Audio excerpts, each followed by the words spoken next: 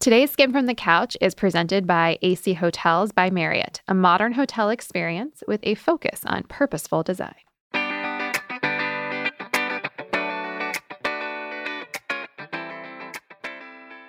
I think when I was in business school, I thought my business idea needed to be huge. I didn't think I could just make a better water bottle. I'm Carly Zakin. I'm Danielle Weisberg. Welcome to Skim from the Couch. This podcast is where we go deep on career advice from women who have lived it, from the good stuff like hiring and growing a team, to the rough stuff like negotiating your salary and giving or getting hard feedback. We started the Skim from a Couch, so what better place to talk it all out than where it began on a couch?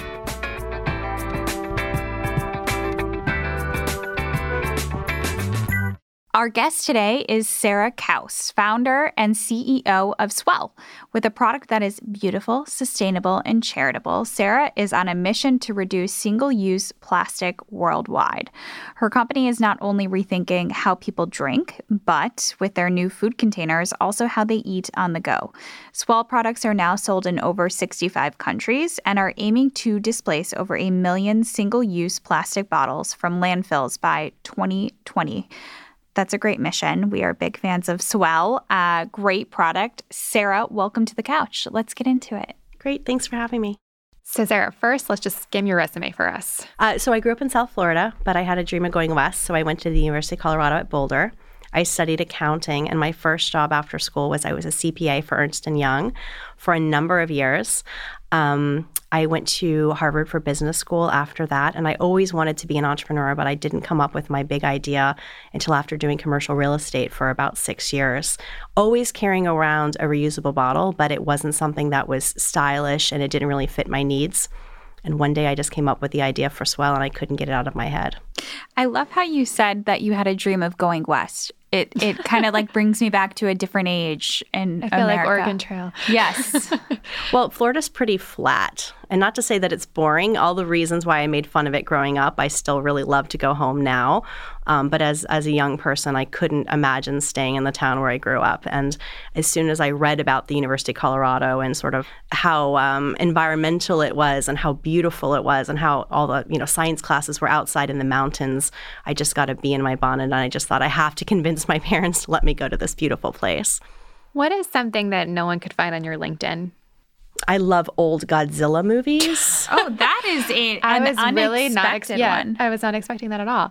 So what made you go to business school? A lot of our audience has asked us this before. Should I go to business school, or thinking about the reasons to go? And obviously you went and did something extraordinary after. So what was your motivation to go? I think it's a really personal decision. For me, I was a bit of a restless soul. And I knew that I did not want to be an accountant forever. I learned a lot at EY. I'm glad that I started my career in accounting, but I didn't want to grow up to be my boss or my boss's boss. What I really wanted to be was one of my clients.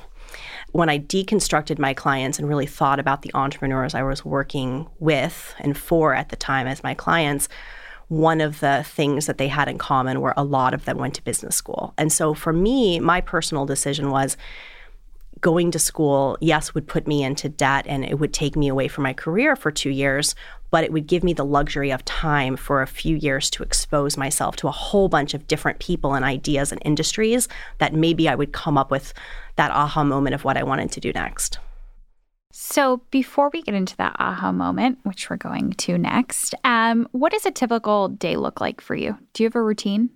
I actually don't have a routine. I travel a lot.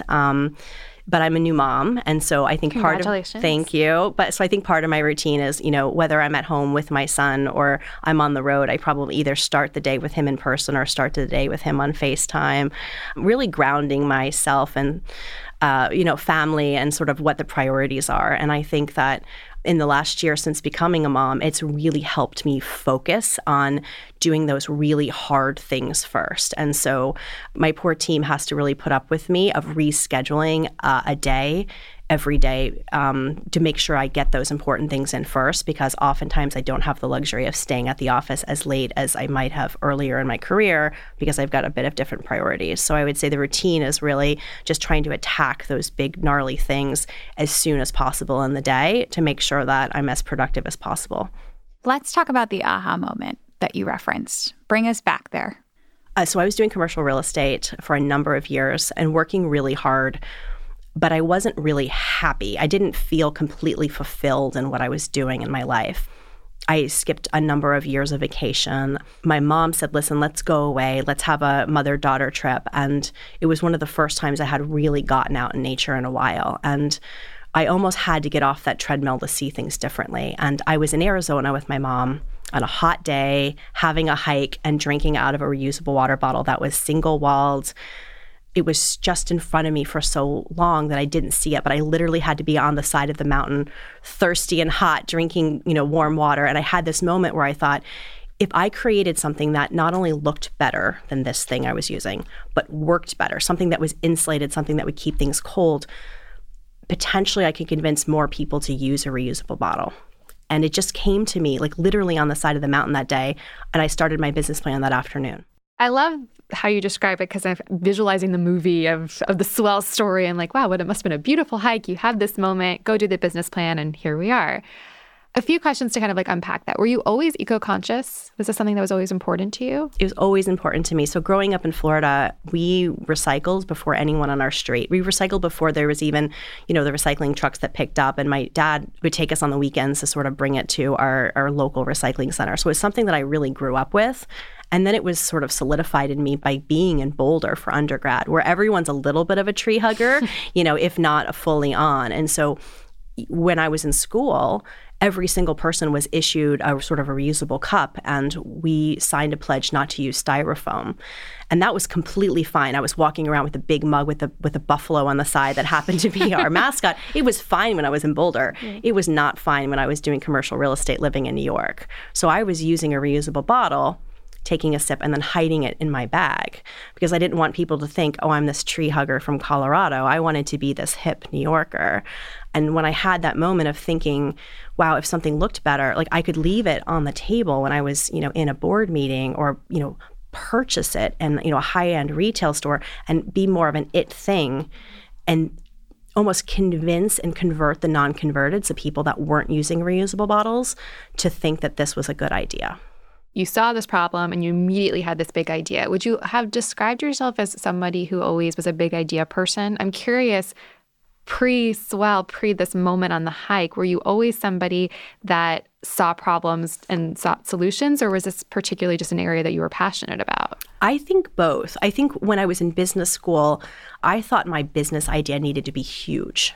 I didn't think I could just make a better water bottle. I thought it needed to be something that, had technology or, would change the world. And this idea couldn't get out of my head. And I think for me, I would have always kicked myself if I didn't do it and I saw someone else do it. And I thought if I could create sort of a fashion accessory that's hydration and someone else does it 10 years later, and I think I always walked around with that idea. I should have. I think for me, it wasn't just that I was a big idea person. I think I was just so stubborn that I couldn't stop thinking about this thing. And I thought, you know what? I'm just going to have to put one foot in front of another and see if I can get it done. It's so interesting what you just said about thinking it had to be a tech-based idea or something that was going to change the world, because your product has such a huge mission associated with it. It's not just about a water bottle, it's about what you're working towards. How early did that part come into kind of the DNA of the company? I would say from the very first bottle we've sold, I've always given back to water charities. So at this point, I'm really proud of the fact that we've brought clean drinking water to 500,000 people in Madagascar through our partnership with UNICEF. I had read a book and went to a presentation about the water crisis, and I realized that almost 1 billion people on the planet didn't have access to clean drinking water, and it primarily affects women and girls. Girls drop out of school when they don't have sanitation and bathrooms at school. Moms oftentimes bear the burden of collecting drinking water for their homes, so they wouldn't have vocations out of the home. So I read about this and then realized that I was living in New York City and there wasn't access to clean drinking water in a lot of places, but we had access to some of the best drinking water in the world, but people weren't using it. So from the very beginning, I thought, what if I was a mission-driven company and I was basically trying to provide clean drinking water to people? At the same time, I'm trying to convince people in the Western world to drink the water that we have. And so I think that almost from that aha moment on the mountain of like putting these things together, I'm reading about the water crisis and feeling it's so overwhelming. All of the statistics about, how much plastic's in the ocean. By the year 2050, there's going to be more plastic by weight in the ocean than fish. And then you think, how does anyone wrap their head around helping? And then you think, well, actually, by using a S'well, by making one little everyday change, you can have that impact. And I think the challenge for me is I had so much to say on the mission that my very first website almost looked like we were a nonprofit that happened to be selling a product. Like I had pictures of, people that didn't have clean drinking water, and I had pictures of the Great Pacific Garbage Patch, and it was really depressing. And then, by the way, I had this one blue bottle that I was selling over here, and I really had to turn that upside down and say, I'm making a beautiful product that's going to change your life. And by the way, it's going to make the world a better place. And that took me a couple years to figure out. Not to say that everyone didn't care about the mission as much as I did, but first and foremost, they cared about the product. And then by default, by using the product, you're doing something good. That pivot is a really important one that obviously contributed to the terrific success that you've had. Did you figure that out on your own, or was there advisors or mentors that you leaned on to kind of help you kind of have a perspective around how to approach the problem that you wanted to solve from a business standpoint? So I had independent, sort of informal advisors and sort of friends and family members. But because I was the only employee for the first few years, and I was on the front lines of, attending all of the trade shows, meeting with all the customers, getting all of the feedback, it really was a constant feedback loop of, talking to people, getting their feedback, understanding how to incorporate the message. So I think that there was a lot of sort of little pivots, not necessarily one big flip. But I always listened to what everybody had to say. I didn't always take all of the advice, but it all went into sort of like the melting pot of me sort of making some product changes over time.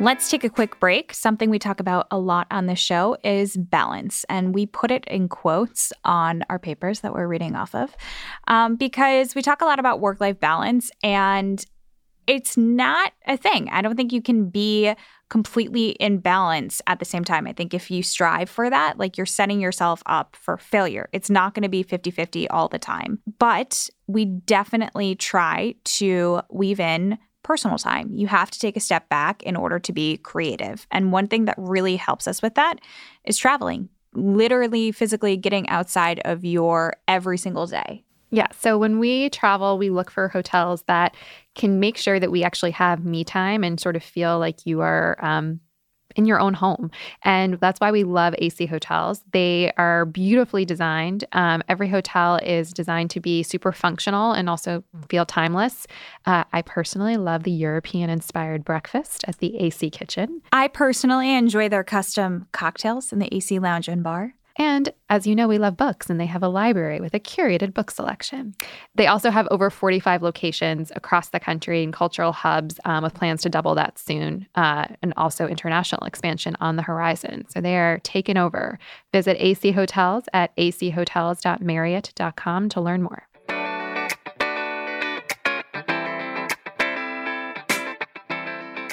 So I want to go back to you on the mountain. You have this idea. You see the opportunity. You're like, I've always been passionate about this. This makes sense. I'm going to go home and write my business plan. When I hear your story and hear that you were, in accounting, you went to business school, I'm like, okay, like you clearly knew how to do a business plan. You had the vision. What were the boxes that you didn't check off? What didn't you know how to do to get your idea to become a reality? Where was the learning curve for you? So for me, I didn't know anything about how to make a product.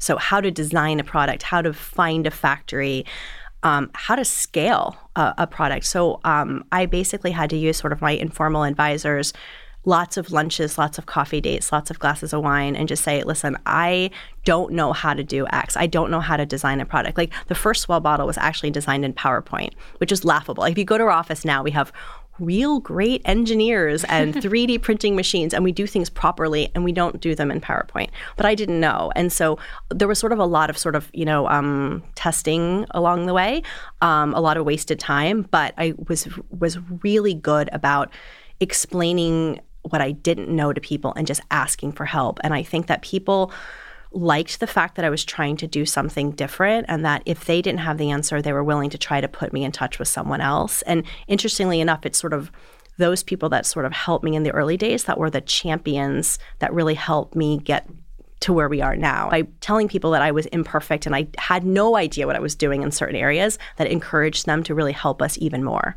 Talking about where you are now, how many years has it been since you started the company? 9 years. 9 years, and you still own 100% of your company. I do. That's congratulations. Insane. You have no investors. It's so unusual. Can you talk us through how did you do it? Talk us through the financing. Talk us through the dream. It's a different path that I decided to take. And so I think part of it was because I was an accountant. So I cared about unit economics. I wanted to be profitable from the very first bottle that was sold. And I also wanted to control my destiny. I was afraid if I had investors in the early years, they wouldn't let me create sort of the premium brand that I was trying to create. So I had in my mind I wanted to sell in Bloomingdale's. And Bloomingdale's said no for 2 years. And I also said no to Target for 4 years. And I was afraid that until I was ready to create a diffusion line that was right for mass market, if I had an investor, how would you turn down a certain retailer when you were waiting for someone else? Like, I wanted to create a luxury brand without a background in luxury. And to do that, I needed the time to get retailers to understand what I was doing. And so I almost didn't want the investors because I didn't want the pressure.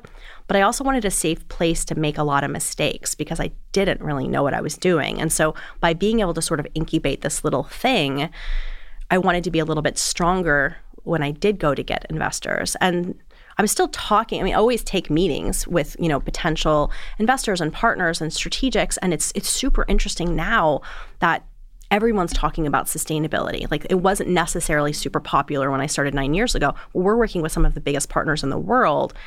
And to be able to scale, we might need, to potentially talk to an investor, but we're doing that in a place of strength, not just I'm a girl with an idea, like I'm a woman with a business now. And it's different. But it's different for everyone. I if I started a new company today, I might want to take on investors and scale a lot faster, but I didn't have the confidence to do that back then. I think everything you're talking about resonates with us. Being able to control your own destiny, being able to, be a woman who runs her own business rather than somebody just with an idea. But obviously there's capital that you need to be able to do that and to get that strength. Now, we read, and tell us if we're wrong, that you used your initial money was $30,000, and that was your entire life savings. Is that right? That's right. So here's my question. You're an accountant. If I went to my accountant and I said, I'd like to use my whole life savings for an idea, my accountant would say, I think you should go take a walk around the block.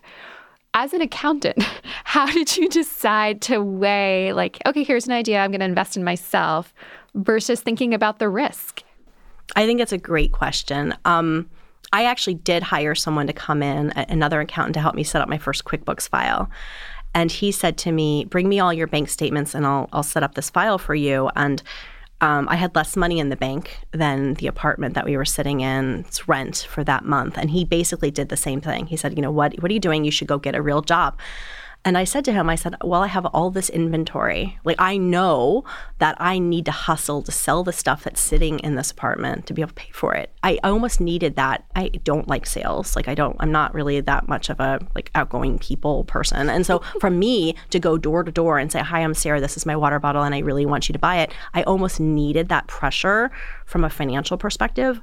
I also really did not want to go back to accounting. I really didn't want that to happen. But I think it's a really great question about, when do you lay it all on the line? For me, I just knew that if it all fell apart, there was something else that I could do. I was lucky because I started the company when I was single and I didn't have a family and I didn't have a lot of expenses. And I know not everyone has the luxury of being able to say, I'm going to go for broke here, and if it doesn't work, that's all right. How did you make the first sales? I just walked into stores.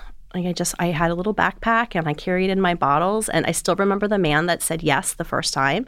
And he said, yeah. Where was it? It was a store called Mizzy Plixic, who was named after a Star Wars or maybe Star Wars character. I can't remember. It's not there anymore. His name was Kevin, and he was very nice. And he said, yes, I'll take 4 of them.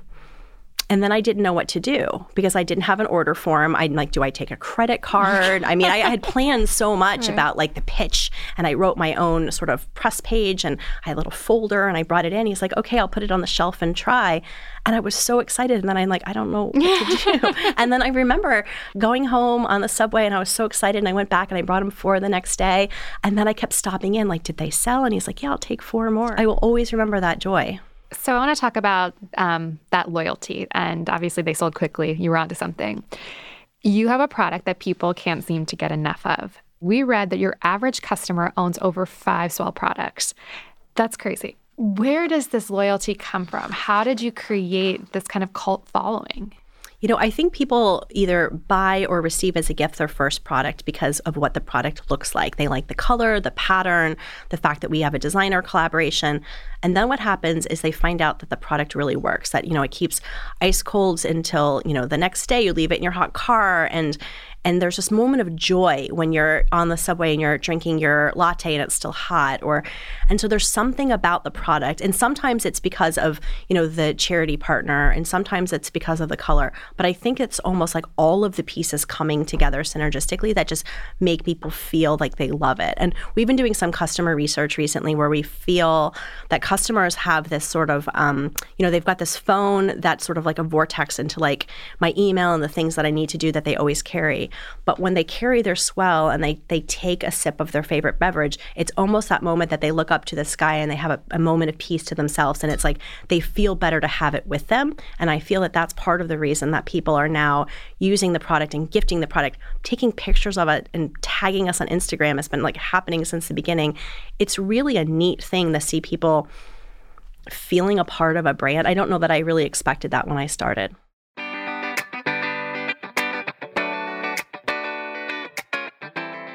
I don't like to admit this, but looking at the calendar, it's going to become fall really soon. The good thing about that is sweater weather. I love sweater weather. As we all know, fall brings out pumpkin spices, it brings out leaves, and it brings out comfortable bras. I didn't know where you were going with that, and I was getting really awkward. Talking about bras and what comes out in a season is an interesting lead-in. Sorry. But I liked it. We love Third Love. There's a fit finder quiz, so you answer a few simple questions and they give you your perfect fit in 60 seconds. Also, there's no tag. Itching. Third Love knows there's a perfect bra for everyone, and right now they are offering all of you, our listeners, 15% off of your first order. Just go to thirdlove.com/skim right now to find your perfect fitting bra and get 15% off your first purchase. That's thirdlove.com/skim for 15% off today.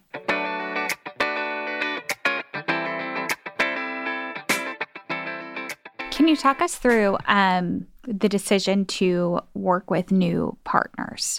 You've been really intentional about wanting to build a luxury brand. I'm sure at this stage with the success, so many people want to partner with you. How do you make those decisions that are right for the S'well brand? So I would say we still say a lot of no's. A few years ago, I did make the decision to start a second brand. So we have a brand and a line called Sip by S'well. And that's our style versus fashion line. It's still fun and playful, but maybe not as sophisticated. And because we've got 2 brands, it's allowed us to say more yeses, but still some no's. So Sip is sold in places like Target, for example. Because of my mission of trying to get as many people to use a reusable water bottle, we didn't want to necessarily only be in the most high-end luxury stores. We wanted to be accessible, but we also wanted to make sure we weren't necessarily watering down the brand by being everywhere. No pun intended. Oh, I didn't even do that on purpose. I just had to. Sorry. What's the collaboration you're most proud of? Oh, that's a great question. It's like picking your favorite child. That's really hard. You know, I would say the collaboration probably with Starbucks is one of the things that I think really helped us grow up. Starbucks called me, and it was a very big decision when they called. I only had 1 employee at the time. We were sitting in a very small WeWork office. And I made the decision to fly out and meet with them. And starting very small, Fast forward, I had the opportunity to meet with Howard Schultz and convince him to go from 140 stores to 10,000 stores. Then we rolled out in Europe and Asia. I think the fact of the matter that we were able to scale and dance with a partner was that big, and the fact that they believed in us and they put us in so many doors and they gave us signage, I think it helped us punch above our weight in a pretty neat way. It also really challenged us on getting through factory audits. Like, they really care about the quality of the partners. And it was almost a 2-year growing up project and process for Swell to be able to do something that big. Now, that being said, our business is much smaller with Starbucks today than it was in the past. But because of the rigor of having to work with them, I think it made us a better company. One of our favorite collaborations is the one between Swell and any wine bottle of our choosing. Can you talk through how Swell has gone from the mission solely focused on water to maybe some other uses for the products? Sure. I also love the wine bottle. And yes. I am sitting here with a wine bottle, but I promise you it's full of water right now. That's so sad. You have to come back. Our 25-ounce bottle does hold a lot of water, or an entire bottle of wine. Really, the decision was meeting our customers where they were. What we were hearing from customers when we only had the 17-ounce bottle and sort of the hero size that most people know, we heard that customers were filling their bottles of wine. They were going to music festivals or parks where maybe you weren't supposed to have adult beverages or you weren't allowed to have glass. So we just said, you know what? Why don't we meet our customers where they are? And ever since the beginning, we've had this great relationship with people having this feeling about the product and feeling that they can call us or write to us. Every Monday at our powwows in the office, we start with customer service reading us their favorite lines from customers, or what customers don't like about the product, or what they wish the product had. And it's allowed us to create not just the wine bottle size, but we've got the Traveler, which is a wide mouth. We've got drink through lids. We've got hooks on lids. We've got things you can use at SoulCycle and not have to take off the top now. But it all really has come from meeting our customers and making sure that we're not just innovating for innovation's sake. We don't want to come out with a bunch of stuff with a Swell logo. Like, we're very mindful about just making things that customers are looking for. You say we a lot. Now, I know as you talk about your journey, it was you for a really long time.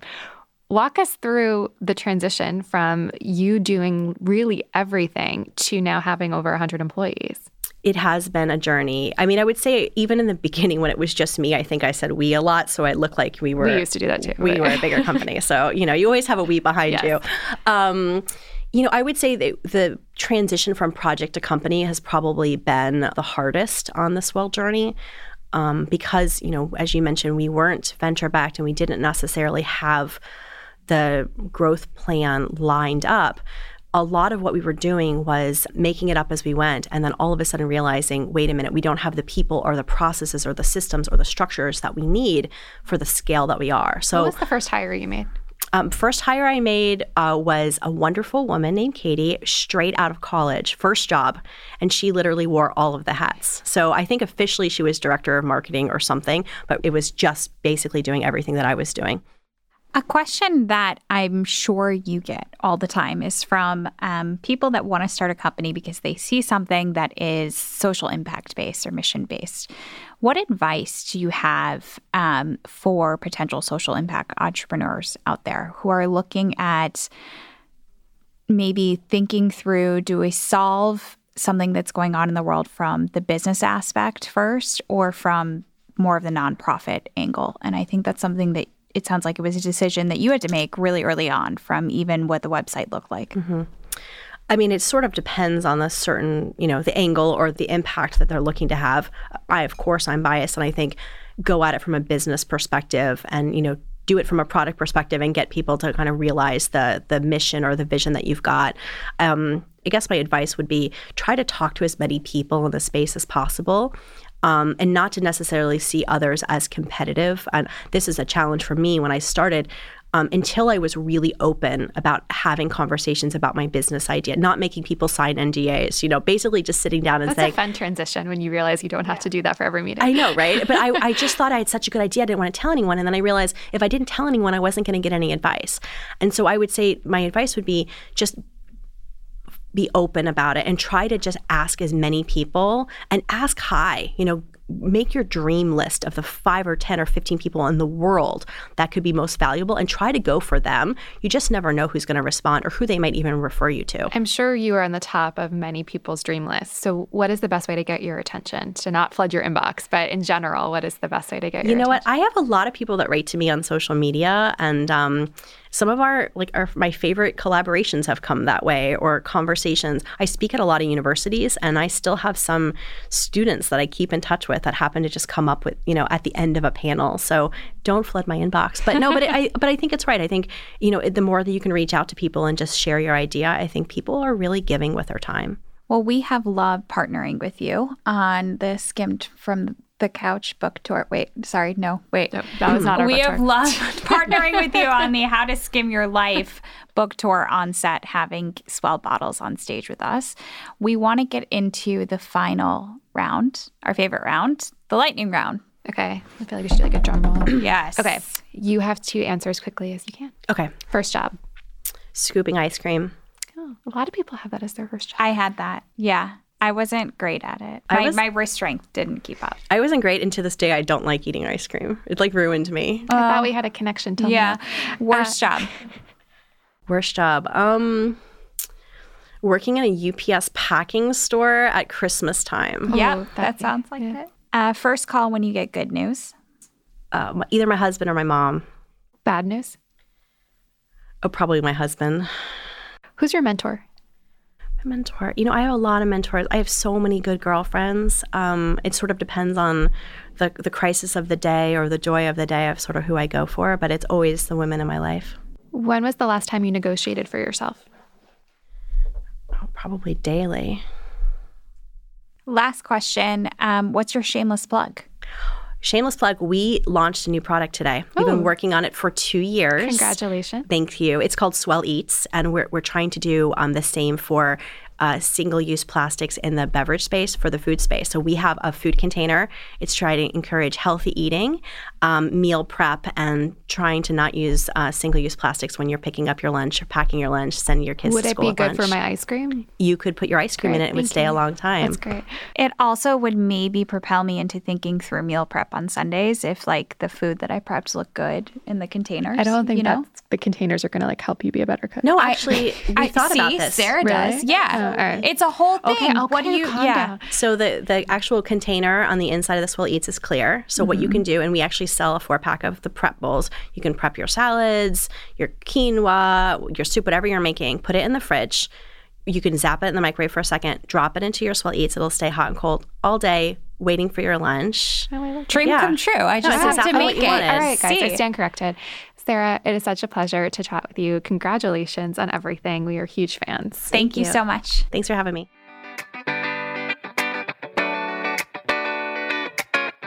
Thanks for hanging out with us. Join us next week for another episode of Skim from the Couch. And if you can't wait until then, subscribe to our daily email newsletter that gives you all the important news and information you need to start your day. Sign up at theskimm.com. That's the SKIMM.com. 2 M's for a little something extra.